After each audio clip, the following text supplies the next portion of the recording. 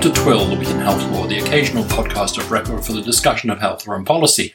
This episode was recorded on August 1st, 2019. I'm Nicholas Terry, a professor of law at Indiana University in Indianapolis. This particular episode was recorded at the annual meeting of the Southeastern Association of Law Schools.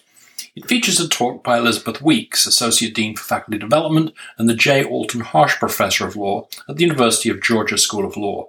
Professor Weeks is a highly regarded health law scholar whose teaching and research interests include torts, health law, healthcare financing and regulation, and public health law.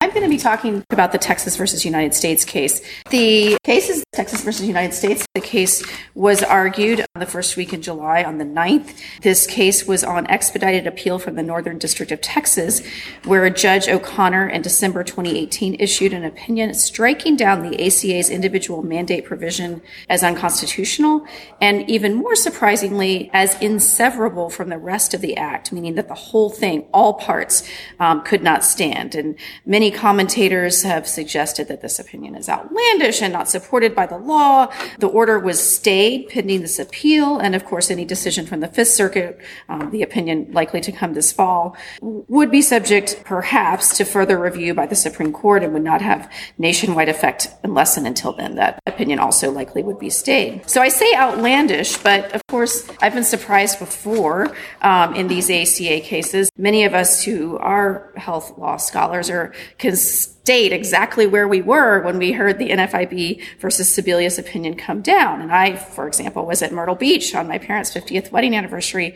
weekend and spent most of that morning inside watching CNN instead of at the beach, hearing these June 28, 2012 surprises from the Supreme Court that the court accepted the Commerce Clause argument against the individual mandate, but upheld it under the taxing power? Where did that argument come from? And struck down Medicaid expansion, first time ever using the spending power to strike down federal legislation, but sort of struck it down, but made it optional. And so all of these surprises embodied in that opinion at least give me caution in trying to prognosticate this present case. So quick refresher on the mandate. I don't think you all need this, but of course this is the minimum essential coverage requirement from the ACA, which applied to anyone above the tax filing threshold, absent exceptions. And as the court has noted, there are ample exceptions in the statute. It could be satisfied by a variety of insurance types, and the penalty at the highest was $695 per individual, never more than the cost of a lowest level actuarial value, that is 60% actuarial value bronze plan. The individual mandate phased in. It didn't start until 2014, 4 years after the ACA was enacted, and then it was 3 years to ramp up to the full penalty amount. One of the issues, of course, in NFIB was whether taxpayers could bring a claim before the tax was actually due. That was the Tax Anti-Injunction Act. The case was actually filed before the ink really was even dry on the ACA. The case out of the 11th Circuit, again, historic background, and I'm going to belabor both NFIB and King versus Burwell because I think they're important for providing context for the current litigation in Texas versus United States. And also, I think for us pedagogically, this may be a way to reintroduce and contextualize these cases in our current discussion with students this academic year. So Florida versus HHS, the 11th Circuit case that ended up at the Supreme Court, was one of a few ACA litigation cases against the individual mandate brought immediately after the statute's enactment. 26 states, including also individual business owners and the National Federation of Independent Business, brought that case. The individual business owners and NFIB included, especially for standing purposes, another issue that arises in the current case. As we already know, the case, at least at the 11th Circuit, the individual mandate was struck down again as exceeding commerce power. It was also held severable from the ACA, and Medicaid expansion was upheld. All lower courts had upheld Medicaid expansion prior to the Supreme Court opinion. These were the June surprises, as I already described. The court did allow the case to be heard, even though the tax was not due yet, so avoiding the Tax Anti-Injunction Act issue there. Debate, I think, about whether the commerce power decision was dicta or holding. There's certainly commentary suggesting that it was holding. The mandatory Medicaid expansion deemed unconstitutional. Again, the first time the court had applied the coercion limit on conditional spending power to strike down an act of Congress. Congress. But the court did hold that although Medicaid expansion was unconstitutional, it could be severed from the rest of the ACA. The Commerce Clause arguments about are well familiar. We teach these: the action versus inaction distinction, the broccoli mandate, whether Congress can compel individuals into commerce and then purport to regulate that activity. And again, the court said under the commerce power, no, you can't do it. You can't mandate the purchase of insurance under the commerce power. This is a little bit more in the weeds. Of course, the court ultimately upholds the individual mandate as a valid tax under the taxing power. So again, another precursor case to the current litigation that's relevant to and also cited in Texas versus United States and figured prominently at the oral arguments is King versus Burwell. This case is not a constitutional decision. It was an administrative law decision regarding the validity of an IRS rule providing that premium assistant tax credits should be available nationwide in all 50 states, not just states with state-operated exchanges. There was a rather intricate and some might say tortured statutory interpretation argument that Congress had limited subsidies to states that had established their own exchanges, but not those states that opted for the federal government to do so. So that was the issue in King versus Burwell. The reason it's relevant to Texas versus United States is not so much the substance of the decision, the statutory interpretation and administrative law principles, but certain metaphors that figured prominently in the court's reasoning, including this three-legged stool, making the point that if you knock out any one of these provisions of the ACA or prongs of the Act, the tax subsidies, the guaranteed issue and community rating provisions, or the individual mandate, that the whole statute cannot continue to stand. So in King, that analogy supported the court's conclusion that Congress could not have meant for the subsidies to be available in some, but not other states, because you'd have a two-legged stool in some states and a three-legged stool in other states, and the two-legged stool couldn't stand in those states. The King court also referred to this popular and frequently cited imagery, the insurance death spiral, noting, the court did, that some states had implemented community rating and guaranteed issue without an individual mandate and that their insurance markets collapsed, because the notion is, of course, that if insurers have to issue a policy and can't risk rate, then rationally individuals will wait to purchase insurance until they think they need it or they're already sick, and then as the aggregate risk in the pool rises, insurers will raise the premiums under community rating to cover those risks. Thus, more lower people will opt out, and so on and so forth. The individual mandate, of course, corrects that problem by compelling lower risk people into the market before they get sick or before they think they need insurance. So with those policy rationales in mind, in the mix, along with the textual, contextual, and purposive analysis, Justice Roberts, writing for the court again, as he did in NFIB, again, I suggest, saved the ACA from being struck down, upholding the IRS rulemaking and nationwide application of the tax subsidies. King versus Burwell, of course, included a rather saucy dissent from Justice Scalia, faulting the court again for rewriting the statute and saving it, dubbing the opinion SCOTUS care and other colorful language about pure applesauce and jiggery pokery and so forth. So I guess one of the points I want to make in mentioning King versus Burwell is I think that the trajectory of the Roberts opinions on the ACA at least give me comfort that there is a strong sentiment at the court to recognize what's at stake with the possibility of striking down the entire statute, and to hope at least that that is not the way that we are headed. So the decision in question now before the Fifth Circuit with an opinion expected this fall is Texas versus United States. Again, I mentioned Judge O'Connor's decision in December. The case was filed in February before Judge O'Connor. It was brought by 20 Republican state governors, again, a similar posture to NFIB,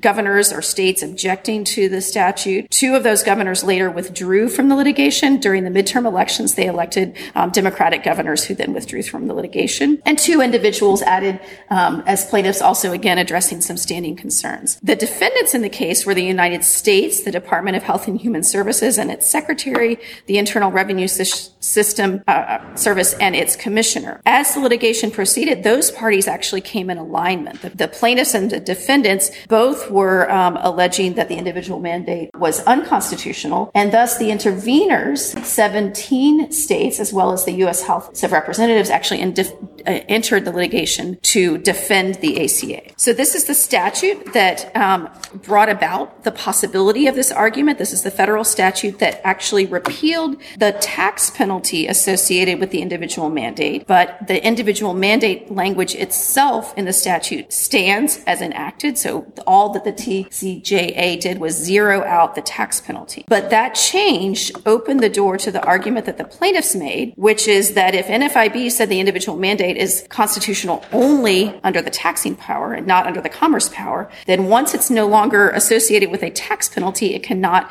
be constitutional. And the Supreme Court has already said that it is not constitutional under the commerce power. It's worth noting that the repeal of the penalty associated with the individual mandate passed through the reconciliation process, the budget reconciliation process, which has certain requirements as far as the limits on the legislation that can be passed there, but also requires fewer votes and is filibuster proof because of those procedural requirements. So as I mentioned, the December district court opinion was decided. The decision, however, was stayed pending the Fifth Circuit appeal. Various other filings occurred during that process, and including this rather important filing from the United States Department of Justice. In March, the DOJ submitted this 2-sentence memo to the Fifth Circuit saying that it actually had no intention of defending any part of the case and urged no reversal to any part of Judge O'Connor's judgment. So Judge O'Connor holding that the individual mandate was unconstitutional and inseverable. So again, the United States saying, that's right, no need to further argue this issue. And that's unusual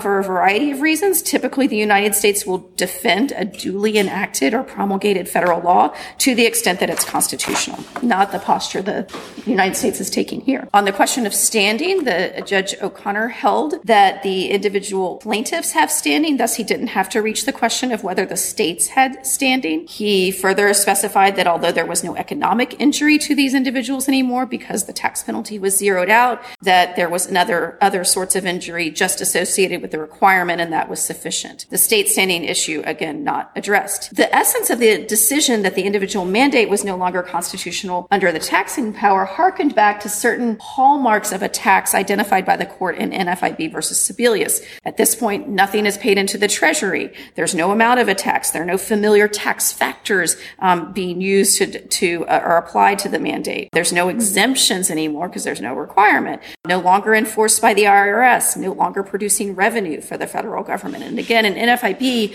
the court relied on these provisions to distinguish a tax from a penalty and to squarely ground the individual mandate in the taxing power. The more troubling to me part of the Judge O'Connor's decision was the severability question. So the judge further held that the individual mandate was inseverable from the rest of the ACA. So not just the provisions of the three-legged stool, but the entire statute could no longer stand once the individual mandate was deemed unconstitutional. And Judge O'Connor, this isn't my analogy, O'Connor uses this Jenga analogy to identify the various postures and arguments on severability that the parties made in the case. The plaintiffs and the federal defendants agreed that with the three-legged stool idea, that the guaranteed issue and community rating provisions of the ACA are inseverable from the individual mandate. So those would have to fall. But things like wellness plan regulations or food labeling requirements, the Snooki tax on indoor tanning, those perhaps could continue to stand. The plaintiffs then further argued that the individual mandate was inseverable from the ACA. So they would actually strike out everything, whereas the federal defendants would maintain that only those parts of the other two legs of the stool would have to be knocked out. The intervener defendants, the states and the House of Representatives, argued that the individual mandate was severable from the ACA and from the guaranteed issue and community rating provisions. So essentially, if the court needs to deem